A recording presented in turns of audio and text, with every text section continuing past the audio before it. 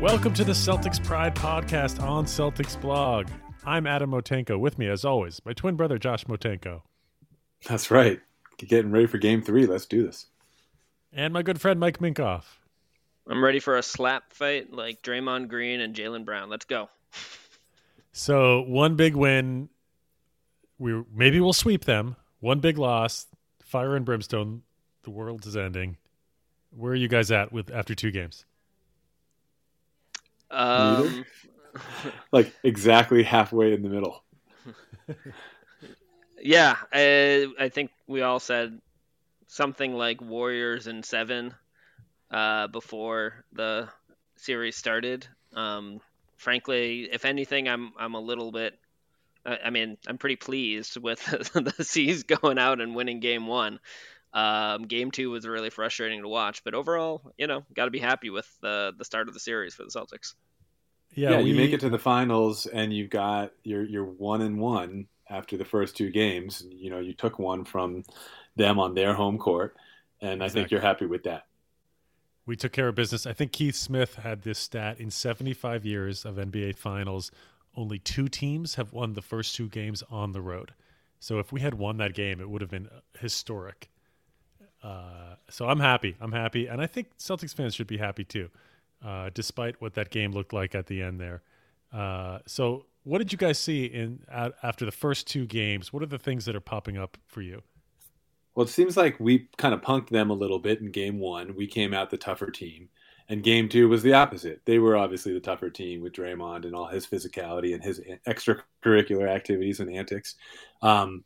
And that was one major theme. I think the other major theme is, Horford and Derek White had phenomenal games, Game 1. And our supporting cast didn't really show up in the same way if you look at those 2 guys and Robert Williams. And, they all came back to earth. And so our supporting cast wasn't the same. And on the flip side, the Warriors supporting cast really came out in Game 2 in ways that they didn't in Game 1. And so I think like how the bench plays and how the role players play for both of these teams is important, as well as like who's the more physical team. But let me know if you guys have heard this one before. When the Celtics make the relatively easier, simple play, keep the ball moving, keep driving, getting the defense in rotation, and getting the ball to the open guys, including those role players, they do well. And when they try to force the issue, drive into too much traffic, overdrive, turn the ball over a lot, they do poorly. Because that's pretty much the story of the first 2 games. In Game 1, Tatum had 13 assists and 2 turnovers. In Game 2, I'm not even sure how many turnovers he had. I think it was like 6 or 7. Maybe not quite that high. But he consistently kind of tried to do too much. He was not making the easy pass, which led to a lot of kind of open 3-pointers for teammates in the first game because, they'd have like Derek White standing above the break and Tatum would just throw it to him. A guy like Draymond would be cheating off of him and he'd get pretty much an uncontested 3. In Game 2, there were a number of drives where Tatum felt like he had an advantage.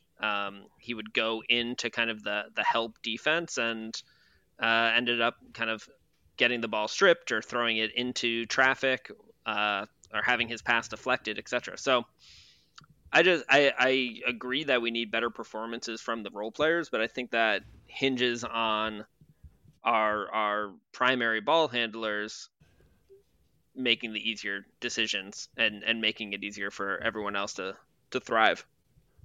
Well, great points about both of you. And Mike, you're talking about Tatum, 4 assists in game. I'm sorry, 4 turnovers in Game 2, only 2 in Game 1. It felt like 7.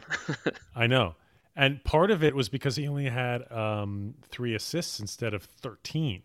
And I think Brian Windhurst had the stat that in games where Jason Tatum this year had 7 or more assists, the Celtics are 17-2, and they've won the last 14 games. And it's interesting that it's only 19 games because it was really the halfway point that he started learning to really pass the ball around. 7 assists was a tremendous amount for him prior to the halfway point of this year. And then it didn't – 13 assists, like, is that is that not a career high for him? I mean, I guess we must know if it was, but it's got to be right up there. And it didn't, like in game one when he got 13 assists, it was not a huge shock to me. I took it in stride, and that would have been phenomenal. Like it would have broke my brain if it had happened in December. Um, so I think Tatum passing the ball is really important, making the right pass, as you said, Mike. And I love this. This question came up on the Winning Plays podcast with Brian Robb. Did Tatum have a better game in game one when he was 3 of 17 from the floor but had 13 assists, only 12 points? Or in game two, where he was 8 of 19, 28 points, but a negative 36 led the team in plus minus negative. Obviously, that had a lot more to do with the Warriors and when he was in the game. But when he's making passes like that, I mean, to get 13 assists, he's got to make the right play. But the supporting cast also has to hit the shots.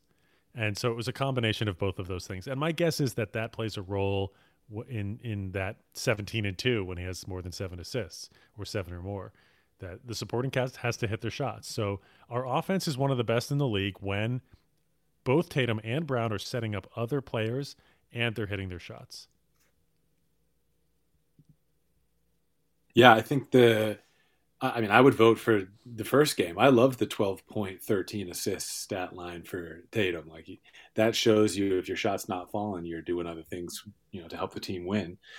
I think that in game two, it's if you're not like having a big scoring night, just being efficient is not enough if you're not helping out in other ways with rebounds and assists and in defense and things like that. Like if you're not putting up other stats, you really need to have a 40-point game if you're Jason Tatum. Like, just think back to last year in the playoffs. He had 2 50-point games, right? One of them was in the play-in game. So I'm kind of still waiting for that Jason Tatum to show up, and I'm glad he did other things in game one when his shot wasn't falling. But I'm waiting for his shot to really click and for him to be that scorer we know and are kind of like waiting for him to be. And Mike, you talked about turnovers, 18 in game two. I said that coming into this series, we had to take care of the ball. That was key. Both of these teams turned the ball over a ton.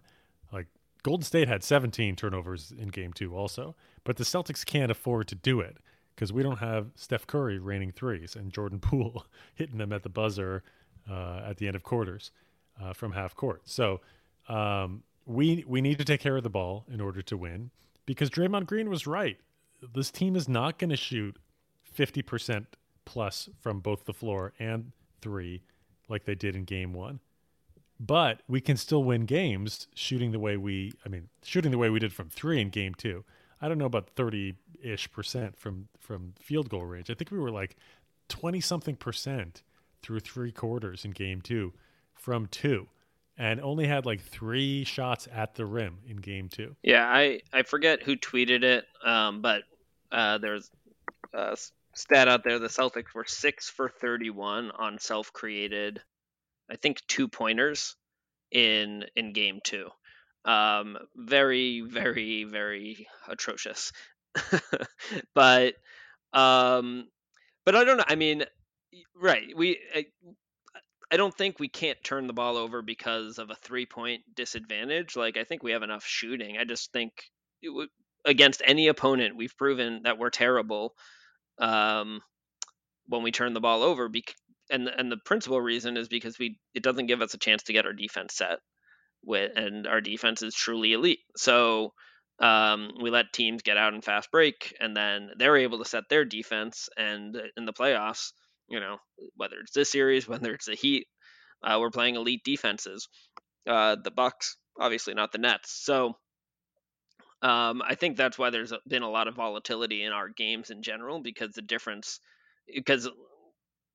our offense feeds off of our defense, and if we're not letting our defense get set, then we're forced to watch the other team's defense get set, and our offense kind of try to grind it out with its inefficiencies against highly efficient defenses. So, and that offense, Mike, when it's elite, I feel like we're fast breaking and we're getting layups. This last game, we were fast breaking, but settling for threes.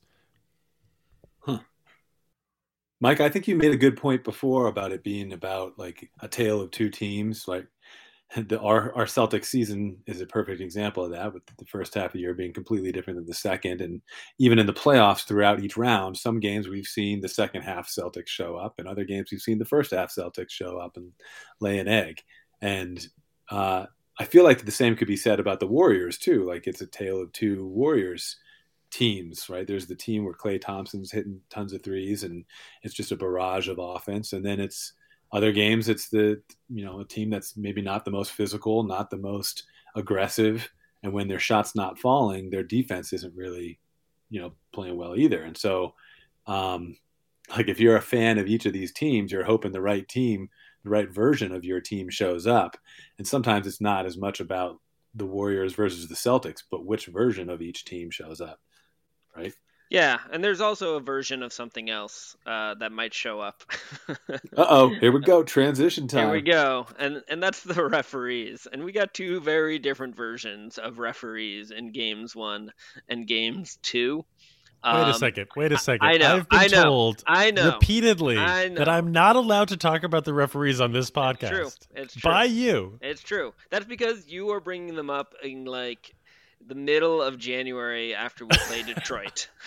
I'm bringing them up in Game 2 of the NBA Finals when Zach Zarba and Tony Brothers and crew allowed, literally, Draymond Green to not only allowed Draymond Green to tackle Grant Williams, but then had the audacity to call a foul on Grant Williams for that tackle.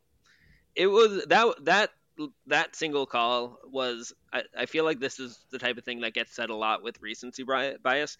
That was actually the worst call I've ever seen in my life. The worst call. That was an impossible foul. Like, the worst call was the one where Jordan Poole went up for a layup and Jaylen Brown was close to him, but never actually touched him. It was Gary Payton the second. No, because in that one, at least Jalen's legs incidentally hit Gary Payton the second's foot, and that actually is why he kind of, like, his body shifted in midair. I didn't see that on the replay. So there was actually some. It was. I think it easily could have been called a no foul, but I can't believe we're talking about the refs, Mike. Draymond Green literally lowered his shoulder into Grant Williams' chest, knocked them both over, and Grant Williams had a foul called on him. That was one of like 12 outrageous non-calls or calls that went against the Celtics, almost all of them triggered by Draymond Green.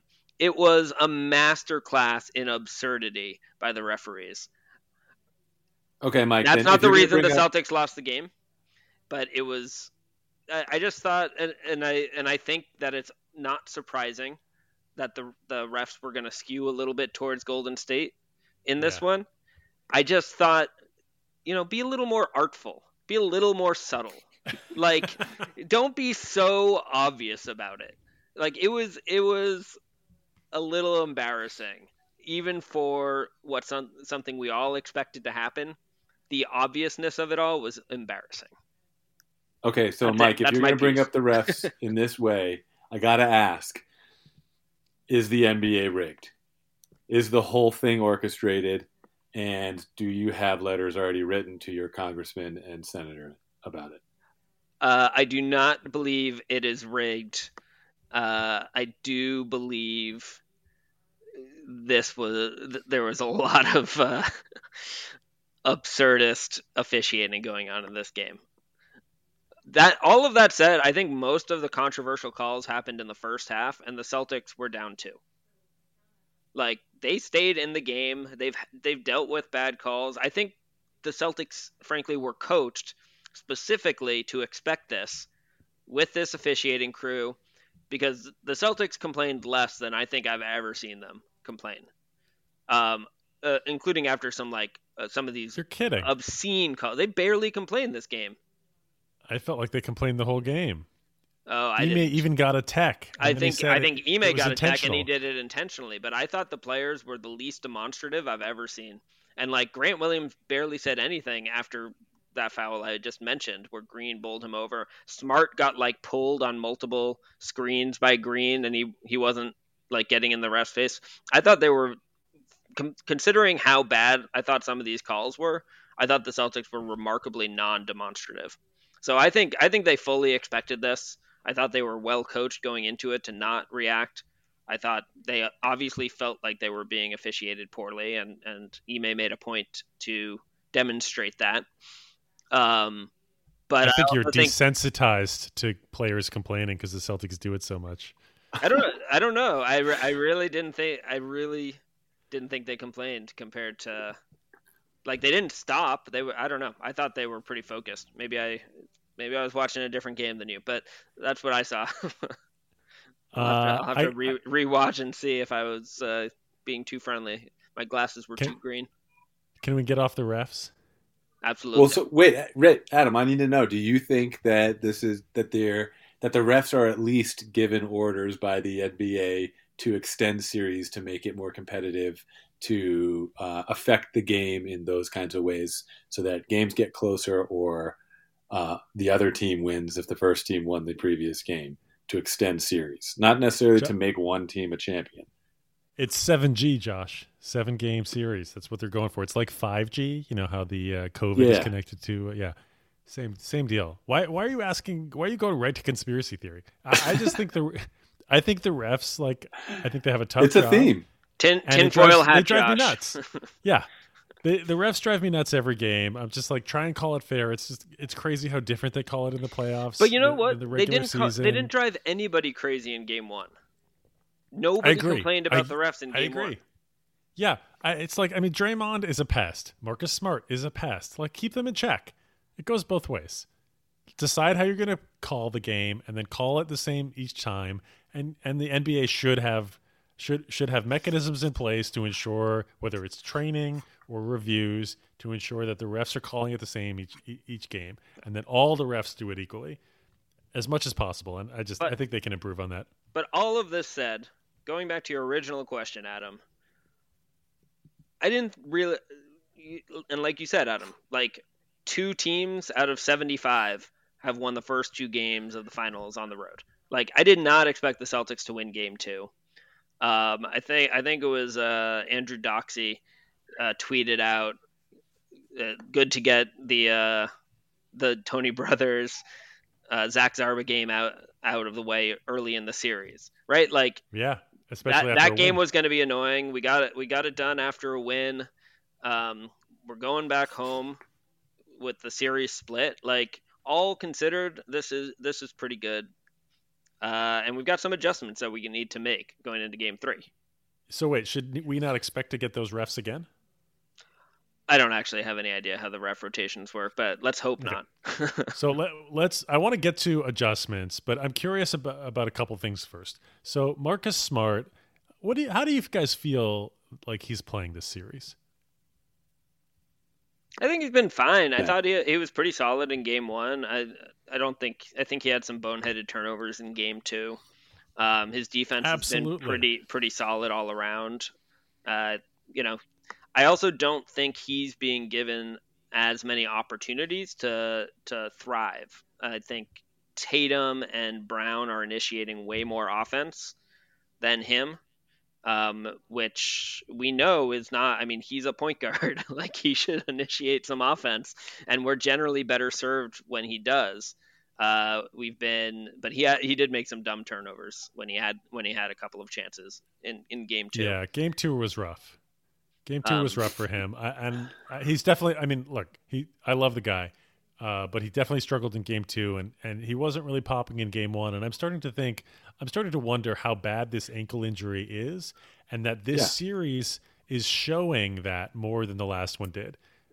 He could bump and push people around in the last series, hit open threes, set other guys up. But it wasn't as fast moving. He wasn't chasing people around as much as he has to in this series. So I think it's making his lack of movement stand out more. But the last game, it was like just poor decision making. That's what surprised me the most. Well, he had 2 points last game. He had 18 the game before, 24 the game before that, 14, 5, 16, 24. So this is like 2 bad games in the last 6.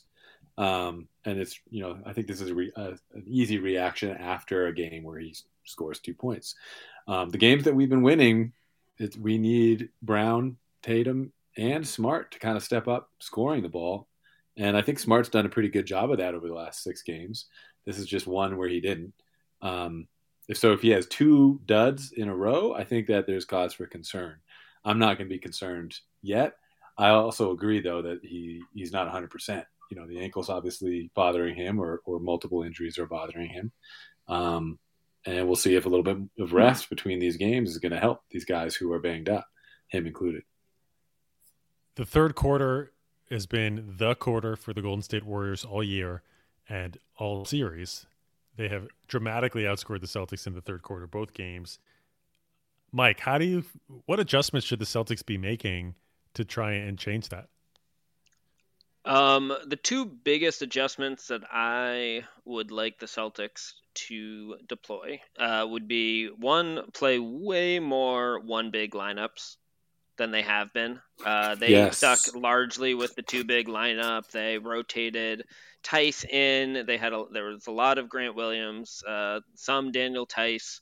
I honestly don't think it's much. I mean, we talked before the series as if both Grant Williams and Tice might have a role in this series. But after watching the first couple of games, I think maybe Grant Williams gets maybe 10 minutes. Tice gets none. I think this is a Derek White and Peyton Pritchard series beyond our kind of JT, JB, Marcus Smart, Al Horford, Rob Williams.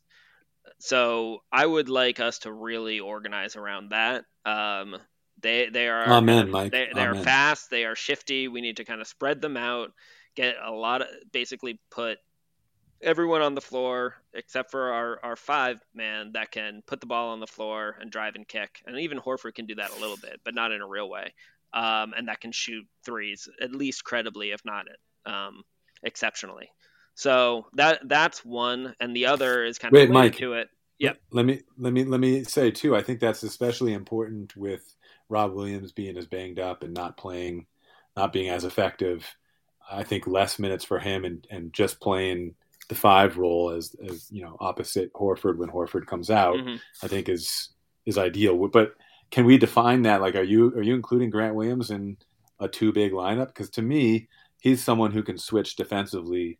Like in game 1, our bigs were in the drop, and our guards were chasing on any screens involving Horford, Rob Williams, and Tice. But that wasn't the case with Grant Williams. He was switching guard to guard. Where I get worried with Grant specifically is that they put him in actions that end up leading to him trailing Curry behind screens, and he can't do that. That's the one, which is very few people can do that. But you know who can? Marcus Smart, Derek White, Jaylen Brown, Jason Tatum, and even Peyton Pritchard. So those are the guys that I would predominantly want out there. So maybe if you get Grant Williams on the floor when Curry's not there, but then Poole's out there and he does pretty much the same stuff. So that's my worry with Grant is, I don't. It's not a knock on him to say, he's a power forward that can't chase the greatest shooter of all time and one of the best conditioned athletes in the NBA history. Can't chase him around threes or around screens. Like, it's just a reality of some of the limitations of kind of his build.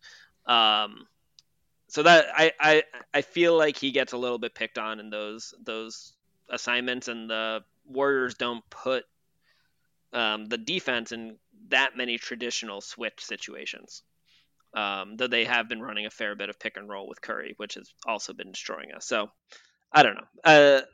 So I would still play Grant like 10 or 15 minutes, but I would reduce his time. I think his time is less important in this series than guys like Pritchard, and certainly Derek White, who I think has been our best player through the first 2 games. Would you guys start start Rob? No. I don't Derek think White so. Instead? No. Yeah, I would start Horford. Horford and add White to the starting lineup. Yes. And then you end with Horford too. Horford's in your closing lineup with Derek White. Yeah, well. Unless for some reason, if Rob looks like he's got extra pep in his step that game, which he's had a couple of games. Like even game 1, he looked a little fresher. and he does add some important thing. I mean, his health is so significant, and his lack of health doesn't get talked about enough as affecting the Celtics. But the other adjustment I'd make, and it's related to this lineup configuration, would be making sure Marcus Smart and Derek White are initiating the offense far more than they have been. I feel like all of our best possessions last game, in game 2, were when Derek White had the ball and was doing something. He was either finishing himself or he was getting into the defense and just starting the kind of drive and kick and rotation. Like, he's been playing really, really well. Mike, when the fourth quarter started and the Celtics had on the floor Peyton Pritchard, Aaron Nesmith, Grant Williams, Daniel Tice, and I can't remember who else, and Smart was on the bench, Tatum was on the bench, Brown was on the bench. What did you think? That wasn't the start of the fourth quarter. That was like about a minute or so in. No, they started the fourth quarter with their guys, and then the lead got to 29 or something, and then Ime subbed everyone out, and I was quite happy with that. Still a quick hook. I was very happy with that. I was like, yeah, make them stew in this and keep them healthy. It's like a win-win. Same. I mean, it's almost like no lead is too big for the Celtics to lose, but also no lead is too big for them to overcome the way these games have been going. And so it's like even 20-something points, I'm kind of like, let's see how the next couple minutes go. But I felt like there was a chance we could have come back in that game, and I'm glad Ime put them on the bench. Chances were low. The way you put it, let them stew. I like it. Josh, Al Horford gets matched up against Klay Thompson. Golden State did this repeatedly. They put Klay on him. Horford didn't take a shot in the first half or something like that in game 2. Backed Klay down once, got double teamed by Draymond. Everybody ended up on the floor, no basket. Curry 3 the other way. If Klay's on Horford, what do you expect to happen, and how should the Celtics shift to combat that? I mean, I don't think Horford's an amazing post player. I think if Klay Thompson's on him, you could go to him in the post, but I don't think that that's the thing you want to do over and over again. I think it's more like where Horford is, and depending on how Klay is playing him, he should make decisions based on his own skill set. So I don't think you have to over focus on that kind of a matchup. But I do think it's really difficult for Horford guarding Klay defensively. That's something I noticed in game 2, is that, it's really difficult for Horford if he's being screened by the big and Horford's in a double big lineup, that switch or that drop or whatever that defensive rotation is for that ball screen or that off ball screen to get Klay Thompson open, it's not working well because it's just not a strength for Horford to be able to guard a shooter like that on the wing. Luckily, Klay hasn't been hitting his shots, so it's not that important. But that's something that did stick out to me, is like that's a problem right there for the Celtics, in my opinion, more than it is for the Warriors if you get Klay defending Horford on the other end. Part of the reason that I like the idea that you guys agree with, that starting White makes some sense instead of Rob Williams, is that it gives us shooters all over the court and driving lanes. So if Golden State does decide to do something like that, put Klay on Horford, I'm happy with Horford in the post, but I would get him the ball, make them double team. Horford can pass it out. And if you're not doing that, then Horford should be dominating the offensive glass on that guy. Sure. And otherwise, you're swinging the ball around, you're driving and kicking, and you're living and dying with your 3. Yeah, I don't see Horford being the fulcrum of that offense out of the post. He's not a good post player. He never has been a good post player. Even in his prime days, he was running little pick and pops from 15 feet or 20 feet instead of the 3-point line. But you have him up setting screens and run just pretty simple pick and pop basketball with him, like we did when we had Isaiah, when we had IT, and he spaces the floor at the top of the key. We have, like you said, Adam, huge driving lanes and then shooters all over the court that can also put the ball on the floor. That puts a lot of pressure on the defense, and we can get them in rotation. We can get them in foul trouble, and we just need to make the simple play and not go for the flashy pass, which sometimes we're good at and sometimes less so. And I think it mitigates Kevon Looney too, because I like the idea of making him guard Horford out to the three and switch on, as you mentioned. What other adjustments would you guys make for Game 3 or going forward? I think there needs to be an attitude adjustment. I think when you punk them in Game 1 and then they come back and do what they and Draymond did to the Celtics in Game 2, and Ime gets a tech, and the refs and this and that, like there's meetings afterwards that where I promise you, someone was like, look, if Draymond Green does that again to me, instead of not reacting like I did this game, I'm going to, fill in the blank. Right. And I think that it's like even the coach is in on that and getting a little too fired up, and whether he did that intentionally or not to try to get his team to, to deflect the attention to him instead of on his team. I think that you need to reassert yourself as the toughest team, as the East Coast team who went through the toughest playoff road to get to the finals, and who, personally, I believe is the toughest team. Like that's an attitude adjustment that has to be a tone that you set from the jump in Game 3 at home. And that's honestly what I'm looking at for the Celtics to do. Josh, I got a related question for you that I think is right up your alley.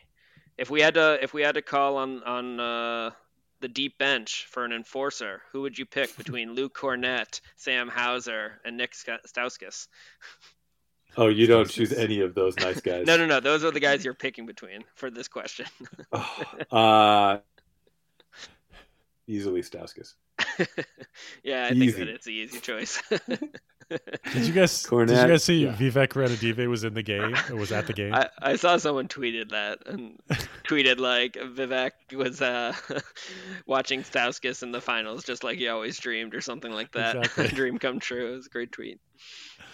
I mean, I was wondering if Grant Williams was going to lose control of himself a little bit and get both himself and Green ejected from the game, and whether that would be like a way to one up the guy who's trying to time you, like Dre. That's what Draymond was doing. He was big timing the Celtics psychologically, and so how would you get one up on him? Is he's more important to his team than you are to yours, and so you get both of you ejected. Yeah, no, I actually think that's unfortunately the ideal role for Grant Williams in the series.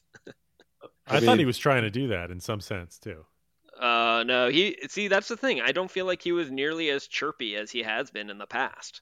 I feel like that was a muted version of Grant Williams. Right. Even a muted version of Grant Williams is still chirpy, but like compared to what we've seen, like the one that you guys say annoys you and is like he wasn't that loud. He wasn't that like animated with the refs the way we've seen him in past series. And I think I agree, Josh. Like he should be the guy that's saying, if you're gonna muck it up, as Jaylen Brown put it, Draymond, I'm gonna get right in your face and like play off your kind of chaotic emotions and try to get you out of the game. You think he thinks of himself as too important, Grant? He might, but I'm sure Ime has consistently informed him of just how important he actually is. All right, I got a question for both of you guys. I grew up a Celtics fan believing that defense wins championships.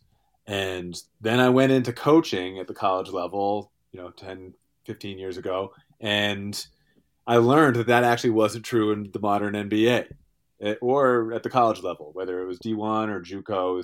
The team with the more talent was going to win. And offense in the modern game too often beats defense when it comes down to a good defense versus a good offense. And I'm really curious about that as a storyline for this series in the finals in this day and age when you have the shooting prowess that the Warriors have against the number one defense and grittiness of the Boston Celtics. What do you think? Does defense win championships still? Yeah, I mean, aren't these the number one and number two defenses in the NBA this year? I don't think that's an accident. Like you also need elite offensive talent and elite offensive playmaking. But at the end of the day, these are two exceptional defensive teams, and that defense is a huge part of why they are in this finals. The stats that I was sharing with you guys before we got into the playoffs about which teams make the finals actually skewed the other way, Mike. It was like if you're one of the top offensive teams, you'll make the finals in the last 10 years at least. And the fact that the Celtics and Warriors are 1 and 2 this year is a bit surprising. I think you need both an elite offense and defense. You have to be at least middle of the pack on defense or better to win a championship. It is what the data shows. I want it to be the case, Josh. I want defense to win championships because I think that's more interesting basketball. I mean, personally, I find all this 3-point shooting and no post play at all and limited mid-range game to be a little less aesthetically pleasing. No, you just feel victimized because that was your game, the low post and the mid-range. No, I seriously, like, it's just like jacking threes. I don't get it. It's not as interesting to me. Like individual play, sidestep threes, like that's what the game is moving towards. It's less. I feel like you have less of a flow on offense. Yeah, even when you just look at an offense, the team with more talent often wins, or the team that plays better together offensively with more movement often wins, and that movement can on offense and shooting on offense can easily beat the number one defense. It seems like you look at the teams that have won the championship since the Celtics won in 2008, and it's mostly like Lakers, LeBron's Heat, LeBron's Cavs, and the Golden State Warriors. And then, sprinkled in and out, you've got some Toronto Raptors or some Spurs, like, would you say the Dallas Mavericks and their one win? Whereas it's like a stout defensive team. They were good, but it was their offense that really, beat the Miami Heat and their togetherness on that end of the game. And so I really think that it's been proven that offense beats defense and offense wins championships if you can also defend a little bit. And I think that this series is kind of proving to be a little bit of an outlier in and of itself in the modern game, which I think is cool. And, we'll see how it plays out, whether defense can win this championship. Well, I'll tell you, we'll need our defense to win this championship. Yeah, for sure. See, I wonder if we'll need our offense. We'll also need that. That's what I think. Yeah, we'll need both. I think more so our offense. Good, perhaps. Well, Game 3 is Wednesday night in Boston, 9 p.m., followed 2 days later, the only 2-day gap between games, Friday night, Game 4 in Boston. We'll be watching. We'll be talking about it. Please listen, rate, review, subscribe. Follow us on Twitter at Celtics Pride Pod or individually at Mike Minkoff, NBA, and at Coach Motenko. I'm not on Twitter. If you're listening now, consider yourself a part of Celtics Pride on Celtics Blog.